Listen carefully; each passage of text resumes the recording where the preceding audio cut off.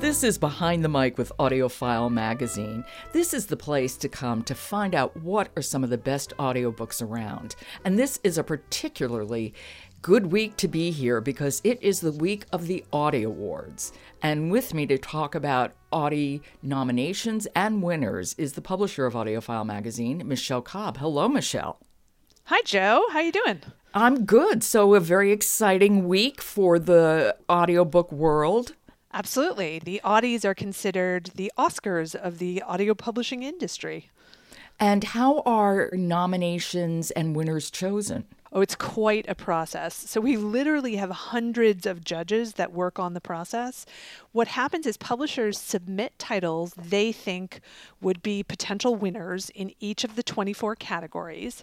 Those titles are listened to by a number of different sets of judges and ultimately winnowed down to a set of finalists, nominees, however you want to categorize them, and it's usually about 5 per category. And then they go through another round of judging, and those 5 are just listened to extremely carefully to decide which one is the best of the best.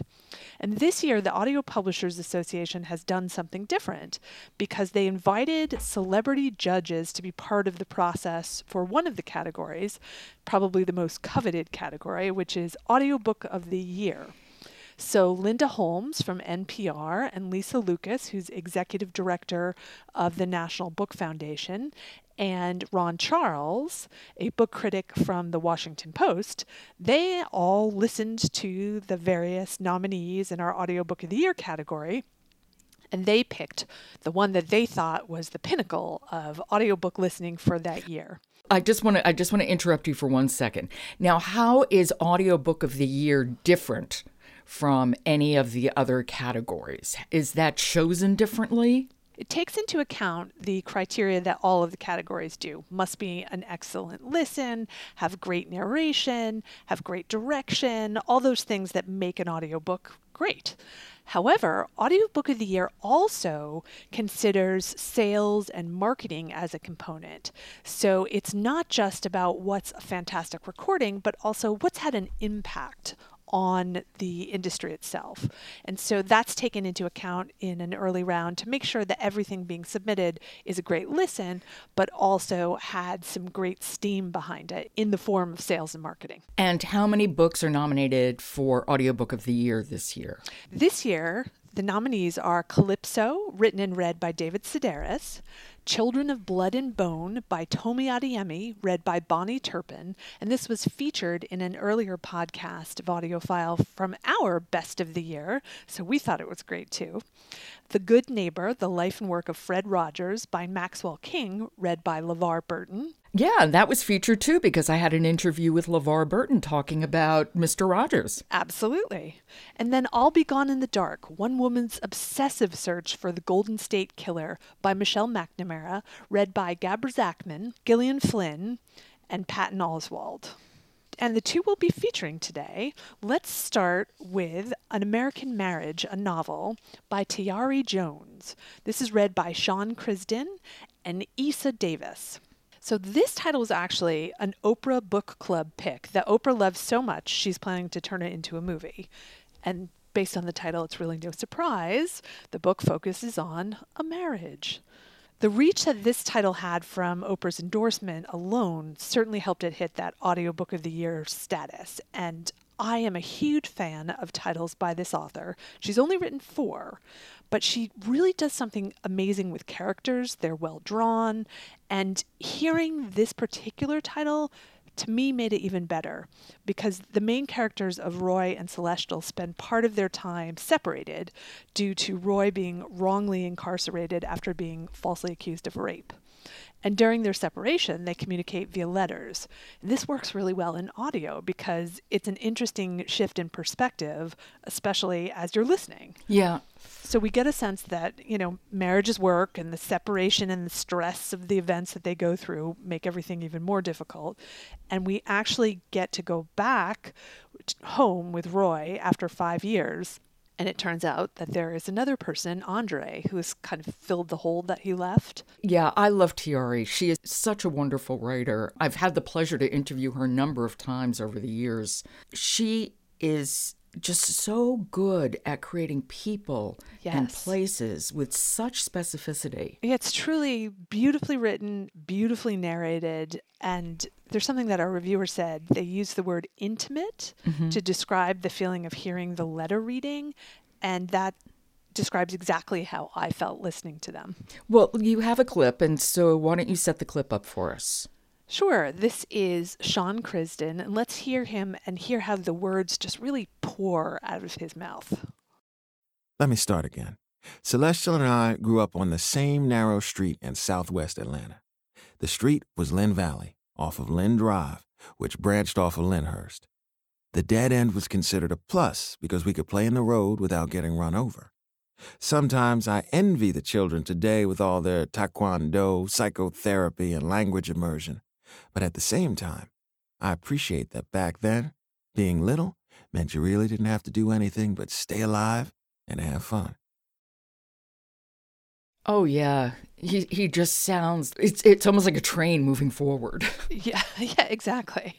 I thought of it as kind of like a waterfall because I wanted to bathe in his reading, really. So, okay, it sounds like it's a wonderful narration. I've read the book, but I really look forward to listening to it. I'm sure you'll enjoy it, yes. I bet I will, too.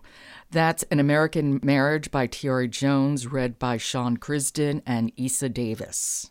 And you have another audiobook of the year you want to talk to us about. Yeah, this is the Beastie Boys book by Michael Diamond and Adam Horowitz, read by Michael Diamond, who is Mike D. Diamond, Adam Adrock Horowitz, and then a full cast. So this takes audiobook of the year in a totally different direction because the audiobook is walking through the beginnings of the Beastie Boys past and how they got started. And, you know, I know them best for "You've Got to Fight for Your Right to Party." You know, so that's sort of like, you know, I should never sing, but really, you know, that's the way I think of them. And that comes across in the audiobook really well.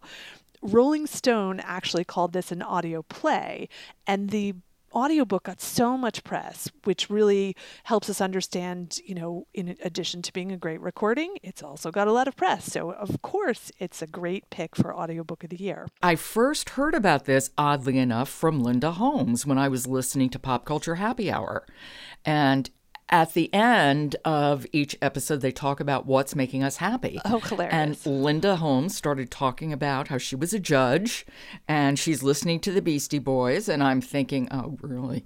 And she said, nothing I would ever pick up, but oh my God, it is so good. And then it's an audiobook of the year. It seems fabulous. I mean, the people they have narrating. Oh, no. I mean, Spike Jonze, LL Cool J, Tim Meadows, Rosie Perez, Amy Poehler, Rev Run, Bobby Cannavale. I mean, I can go on and on. I mean, it would be like the best party ever. It really is a party. And they had a lot of fun with the format. You can actually hear, you know, the guys that wrote it sometimes reacting to themselves, kind of laughing as they're reading it. So that's what made it even more enticing of a listen, was that you felt kind of with them on their journey, which was great. And you have, of course, a clip. What are we going to hear?